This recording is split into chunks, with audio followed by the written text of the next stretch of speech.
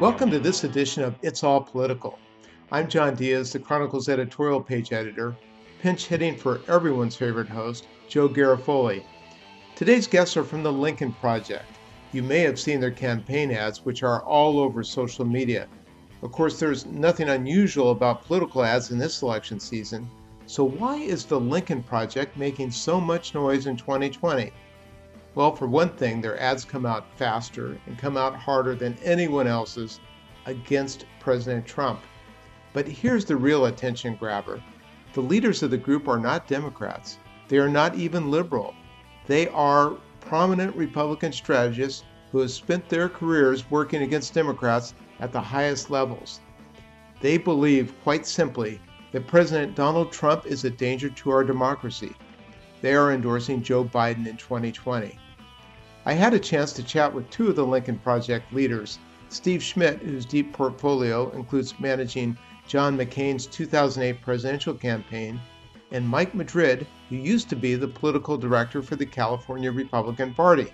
They have some interesting insights about the 2020 race and beyond on this edition of It's All Political.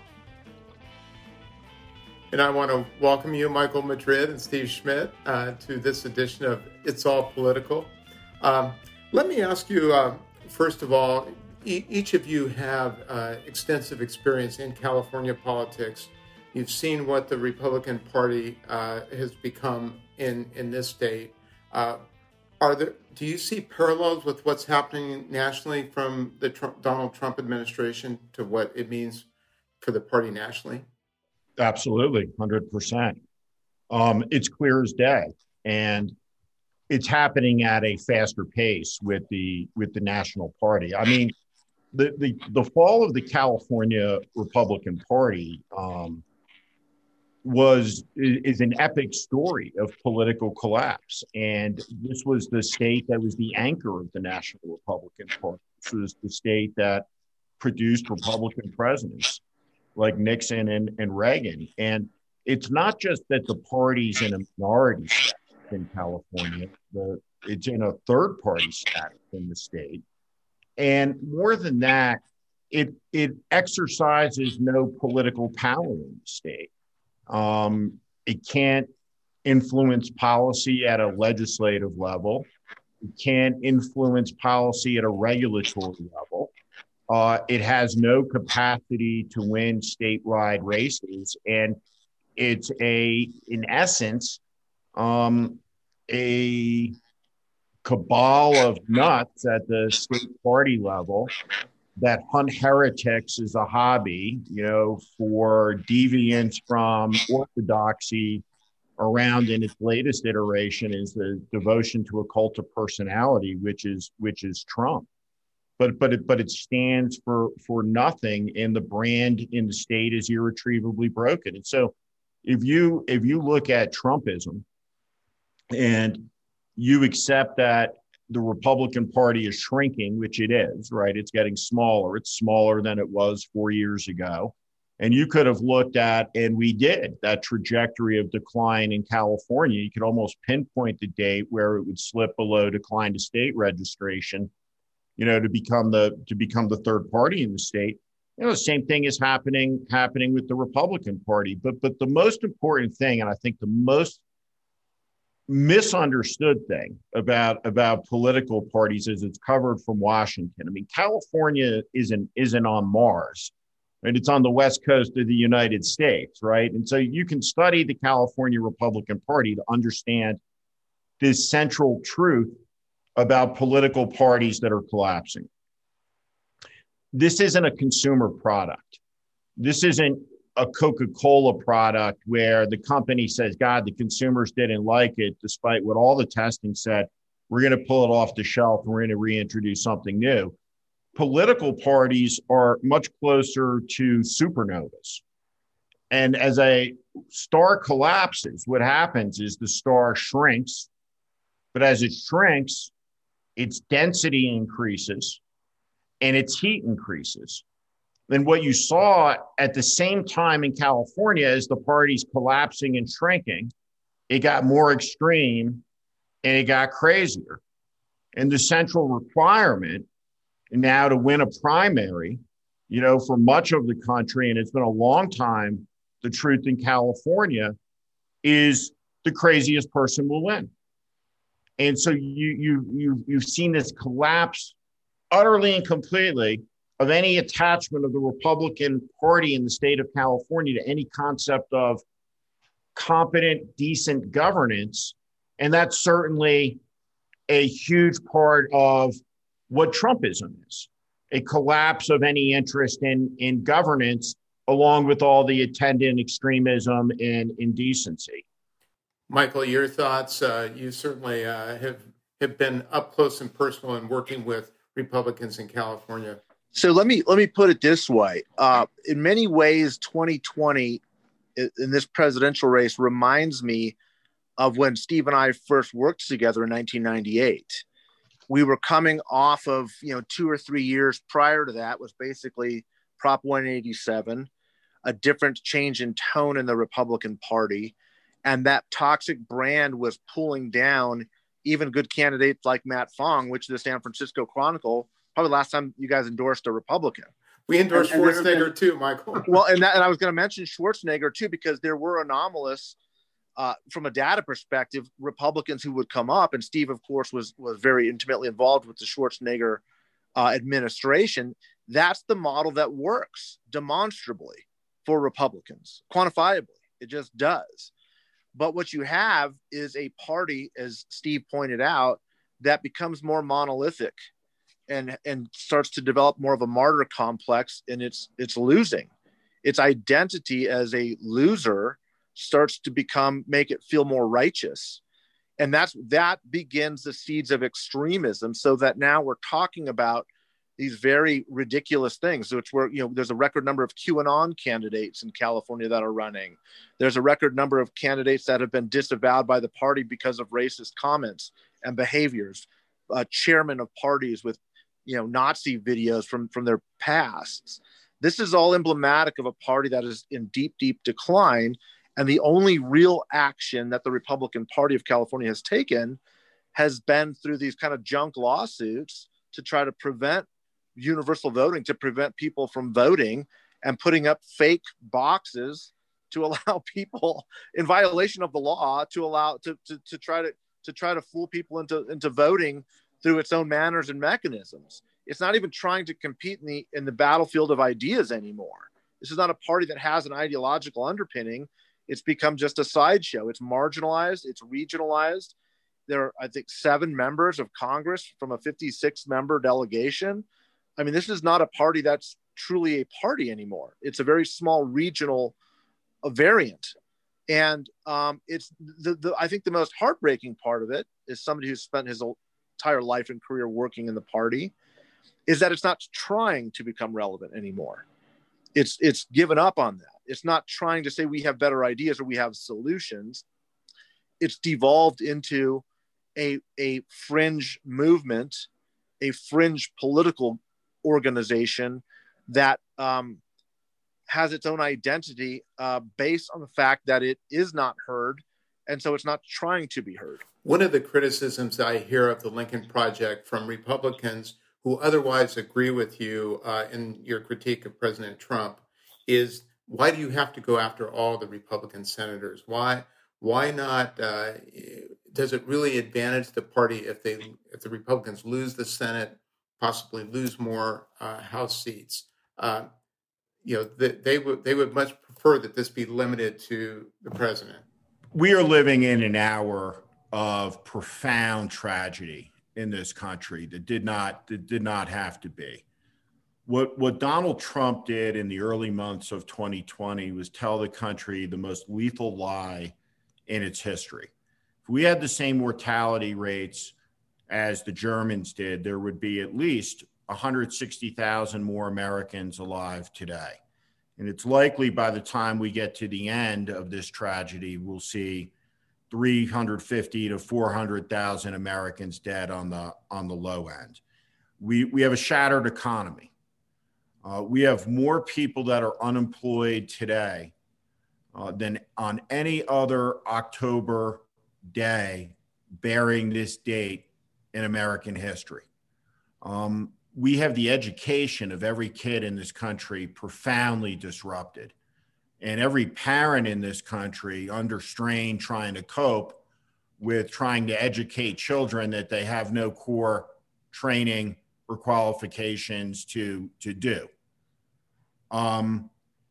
We have seen a level of corruption, lawlessness, indecency, malice, this travesty on the border where there are hundreds and hundreds of children where the parents have been lost in the system. The children are abandoned. This indecency, his stoking of violence, of a cold civil war, none of this could have happened without the silence, the complicity, and the cowardice of the United States Senate Republicans and House members who knew, because we can go back and look about what they said, who this guy was from hour one. He has let loose the forces of extremism in the country. He has made an unpardonable offense against the American Republic with his ruminations about whether there'll be a peaceful transition of power or not, dependent on his victory. He has given, in essence, according to them, the Boogaloo Boys and the Proud Boys, what they heard was a lock and load order. We have kidnap plots against governors and states by militia groups, and the president of the United States is encouraging it. We saw a 17-year-old young man in Illinois get driven to Wisconsin with his AR-15. And this young man who was radicalized in the front row of a Trump rally, watching the extreme propaganda, watching at the Republican convention, the McCloskeys, who were only there for one reason, because they pointed weapons at peacefully marching Black protesters. Every debasement could have been opposed. It was not. There is no place for accommodation with the Alex Joneses and the Steve Bannons and the white nationalists and the white supremacists and the militia groups. This toxic, noxious, illiberal, autocratic moment has to be repudiated and put in the ground. And that means burning it to the ground. It is corrupted. It is indecent. And if there is ever to be a restoration of a decent conservatism, which is antithetical to the blood and soil nationalism and the dishonest demagogic populism of Trump, then this movement must be destroyed. And that is what our strategic objective is.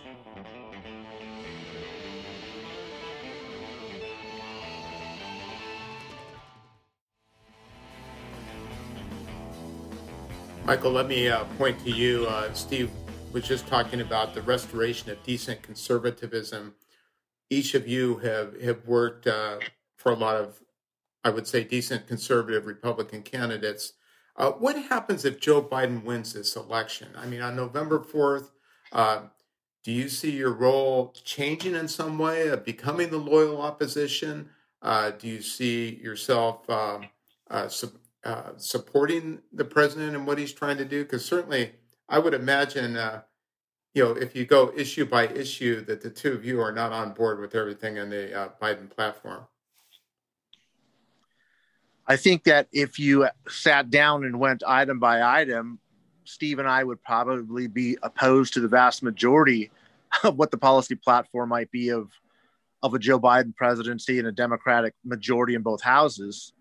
But what I think we would be in agreement on is the fact that we need to concentrate and focus on the restoration of the foundations of the American experiment. That we need to not only bring back a decency and a heightened awareness and morality to the office of the presidency and the executive office. But we also have to rebuild a modernized version of the protections to prevent this type of activity or person from ever engaging in these types of things again. When you look at things like the emoluments clause, these are 245-year-old concepts that need to be strengthened and beefed up.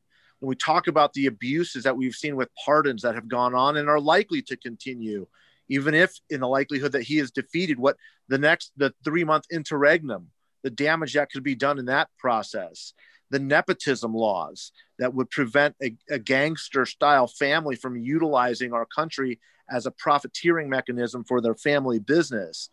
All of these concepts need updating and revision. I think for the moment, while we as founders have not sat down to talk specifically about what the next step is, because we're singularly focused on getting rid of this threat, we are all committed to the very basic premise and idea that our democracy is not healthy now as it stands. We're not worried about the danger to democracy if Trump is reelected, although that is the case. We're worried about its status now, that this was allowed to happen. And Steve was right about the cowardice and the complicitness of the party leaders. And he's right on why it needs to be taken down to the studs, perhaps lower, if there's ever going to be a conservative movement again. This party has become morally bankrupt and complicit. And the danger is it's probably a sign of a broader societal rot that needs to be gutted out. And I think that that's the type of work I think that we will be engaged in.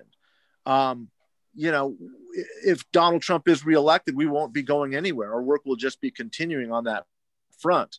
I think that we also have, an obligation, a personal and professional obligation, because we're so well positioned to continue this fight with some of those enablers who allowed this destruction and trampling of our Constitution and debasement of our republic to happen, to remove those people as being unworthy and unfit for holding public office.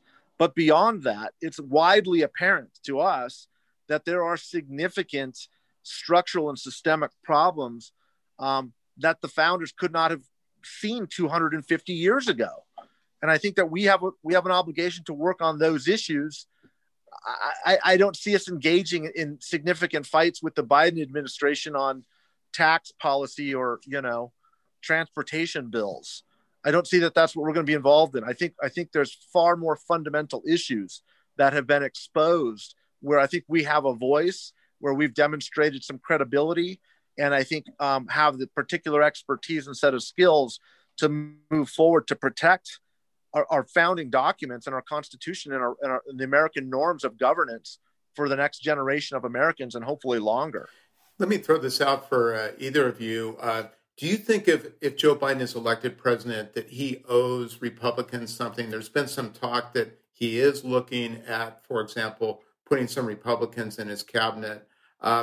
Given the Lincoln Project is certainly the most prominent of the never Trumpers from Republicans, but there are others as well that it seems to me that to a great extent he's developed a bit of a bipartisan coalition. Does he owe on November 4th? Are you going to and other Republicans going to be saying, "Look, we helped get you elected. You need to make sure that you move toward the center"? I'm gonna give you an answer to this question roundabout, but I think it's a deeper question. The country needs to enter a season of reconciliation where we understand that we have more in common than in difference, and that house divided will not stand, as Abraham Lincoln pointed out, and that the divisions that have been sown, right, by Trump, right, in this country and exacerbated by Trumpism and the propaganda networks that sustain it, in defeat, right, that party, that vestigial element will get more extreme. And more people that once had fidelity to it will dissociate from it. Now, one of the great tragedies of this era is that Trump has never tried to be the president of all the people, which means, right, that he's a factional leader by definition. Look, I ran a campaign against Barack Obama. He was my opponent. I never voted for him, but he was always my president, right? It's not that Joe Biden owes, right, a faction or a collection of interests anything more. The only oath that the president takes is the 35-word oath to preserve, protect, and defend the Constitution of the United States. And we have seen a season of profound incompetence in this country. We have a quack radiologist who Trump saw on Fox News, who has a stranglehold on the pandemic response of the government, whose lethal lying and incompetence has killed hundreds of thousands of people who should be alive. I don't give a fuck if he's a left-handed vegetarian socialist, if the person in that capacity in that job is competent to the task.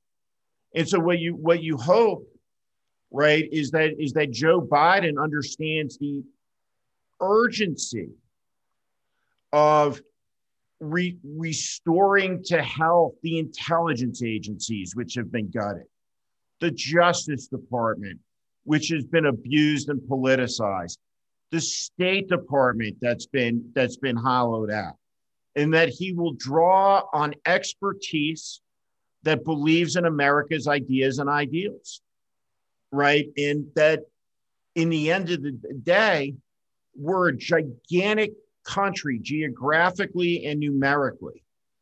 And that I would hope that Joe Biden and a Democratic majority, which is what we're fighting for, will not rule as majoritarians and further exacerbate the divisions in the country, because what wisdom requires, and somebody has to do it first, is restraint. This is what's wrong with the Barrett nomination, right? It's written about in Federalist 10 by Madison, who talks about an overbearing majority imposing their will on a minority unfairly.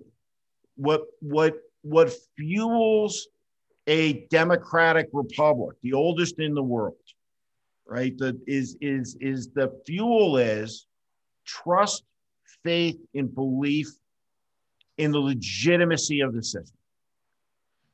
And we've seen the consequences of the collapse of trust in institutions and how it inexorably leads to the rise of a Trump.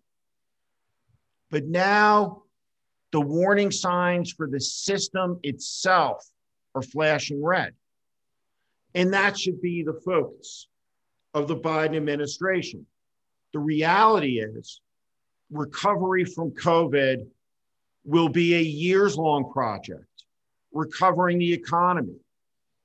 I think that everybody should be freaked out by the fact that we have a $3 trillion deficit this year, and we're moving at warp speed to $30 trillion in debt. It's generational theft and it's immoral. And of course, revenues will have to be increased. But across the depth and breadth of the government, you look at the voting lines, we clearly need a new Civil Rights Act in this country, a Voting Rights Act in this country, acts for dealing with hostile powers interfering in the election. We need fundamental ethics reform. All of these things. Right. And I hope Biden will pursue that path vigorously, and as a group, do everything we can to help support an agenda like that. And I think he understands, and he has been explicit about that he's going to be president for the people who didn't vote for him either. And I think he understands why people are so disconnected from all of this that they would vote for someone like Trump in the first place. Michael, your thoughts. Do you think a President Biden would owe something to Republicans who've certainly been part of the coalition, at least at this point? No, I don't think that there is any debts to be collected. But I think, as Steve said, I think that he is keenly aware that in order to heal this country, much like Lincoln's team of rivals, and I don't mean a team in the cabinet sense, although that's possible, there's a need to reach across the aisle in a way that we have not seen, not just during the Trump era, but in a much more substantive, meaningful way than perhaps, any president in the last 30 years. And I'm not speaking about a specific president. I'm talking about an era of divisiveness where Americans have found themselves in red camps or blue camps, and oftentimes seeing each other as a greater threat than even foreign threats. That time has to end. The goal, and my belief with the Biden administration, if he's elected, is that he is aware of that we need to have a time of healing and recognition that America, the American experiment, is the undercarriage is wobbling, and we can't continue in this way. We have to at least agree on the fundamentals of who we are as a people and our systems of governance. So the short answer is no, I don't view this at all as a debt collection. I expect no repayments from any political structure, political system. I think I, like the other founders, view this as our commitment to this country and its ideals. That's reward enough. And whether I work in politics again after November 4th is of no consequence to me, because there's a far greater concern. And my guess is that's the same way the other founders and many, many people in this movement feel. I want to respect your schedules, but I can't let you get away without asking you about your the ads, so many of which have gone viral. In my view, they've been distinguished not only by their excellence, but by the volume, but also the timing. As I was telling Michael before we started the podcast, it's almost like something happens, Trump does something, and I'm doing the countdown, 3, 2, 1, Lincoln Project. Let me ask you, certainly some of your ads have been really aimed at an audience of one, the President of the United States, a little psychological warfare going on there. But beyond that, what do you see as your target audience? Is it persuadable Republicans? Is it motivating Democrats? When you put together those ads, what's your audience? Well, let me say this in many ways, and I mean this from a technical and from a professional perspective. What the Lincoln Project has done over the course of the past year has really, in many ways, redefined the way the modern campaign is run because of two different strategic considerations that we take into place. Most of the ads and the narrative that you see are a function of some of the best people in the business. It's Steve and Rick and Reed, Galen, and others who are really continually driving the national narrative. That has incredible value tactically and strategically from a campaign perspective. When we look back at the changes that happened from Trump's campaign, from personnel issues that were made, from the president's actions himself in giving speeches to his direct response to us, the value of that alone is you can't put a real value on that from a campaign perspective. But I do want to make it clear that that's not all we're doing. While it has become kind of a national sensation, if you will, because of the quality and quantity of these ads, we have run hundreds of ads that the average person in America has not seen. And those ads are directly focused at moving small slices of the Republican electorate in key states, in key counties. Because the ultimate goal here is not just a moral victory, it's victory. Where the goal here is to win the race and to defeat Trumpism. And the way we do that is by doing a lot of these very targeted techniques that are moving key constituencies in the Republican coalition. So you're right, John, when we run an ad that is focused on an audience of one, there's a very good tactical reason for that, and it's been highly effective. That doesn't mean that we're trying to move Republicans in North Carolina or Georgia or Florida with that ad. We're running a whole bevy of other ads to do specifically that to those audiences. And so you may not see a lot of this activity because that's not designed to do that. But what we've been able to do is run a multi-track operation, which is unique for a political action committee. No one's ever done either one of these before, let alone both at the same time. And so it's very important to understand that we are doing both at the same time. There's a lot of attention that is garnered, rightfully so, by some of these ads that drive the national narrative and respond directly to the president in real time. And most importantly, force him and his campaign to respond to us. Again, tremendous tactical and strategic value to that. But that's not even, I would say, most of what we do. We have an entire political operations and communications team that is focused on moving the segments of the electorate to get us to where we need to be in a position to win in as many states in the Electoral College as possible to vanquish Trump and Trumpism, not just from the party, but from the American political system. One final quick question for each of you. If you have a favorite ad of all those that you've done, first of all, I'll tell you my two favorites. One, Morning in America early on, sort of a takeoff on the compare and contrast with the Ronald Reagan's famous Morning in America. But even more recently, I think my absolute favorite is The Girl in the Mirror. As a father of a daughter, that really hit me. Mike and Steve, do you have a favorite among the ads you put out? I'll give you three because I love the girls ad.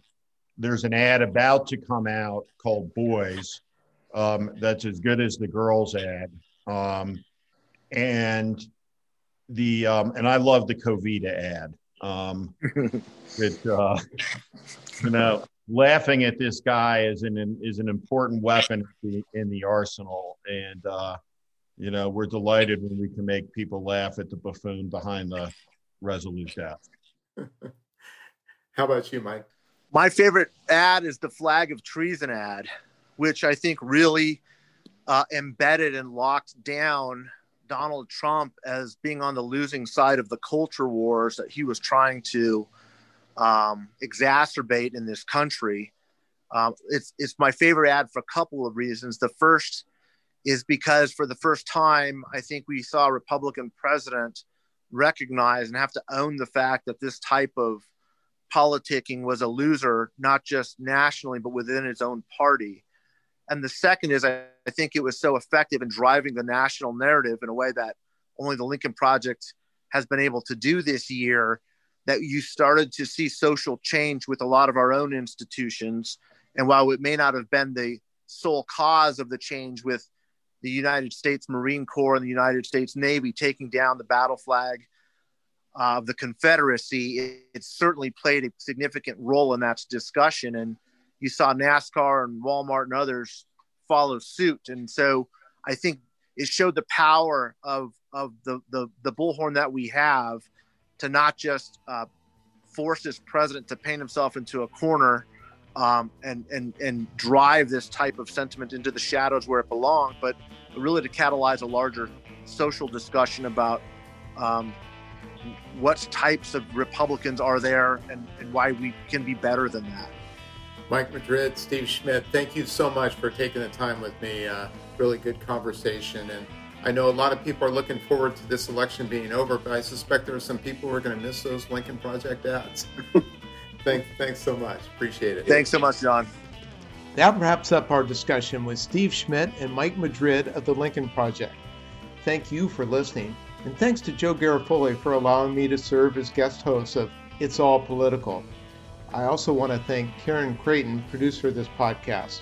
And to all of our listeners, stay safe and stay healthy. And if you haven't already, remember to vote. I'm John Diaz, the Chronicle's editorial page editor.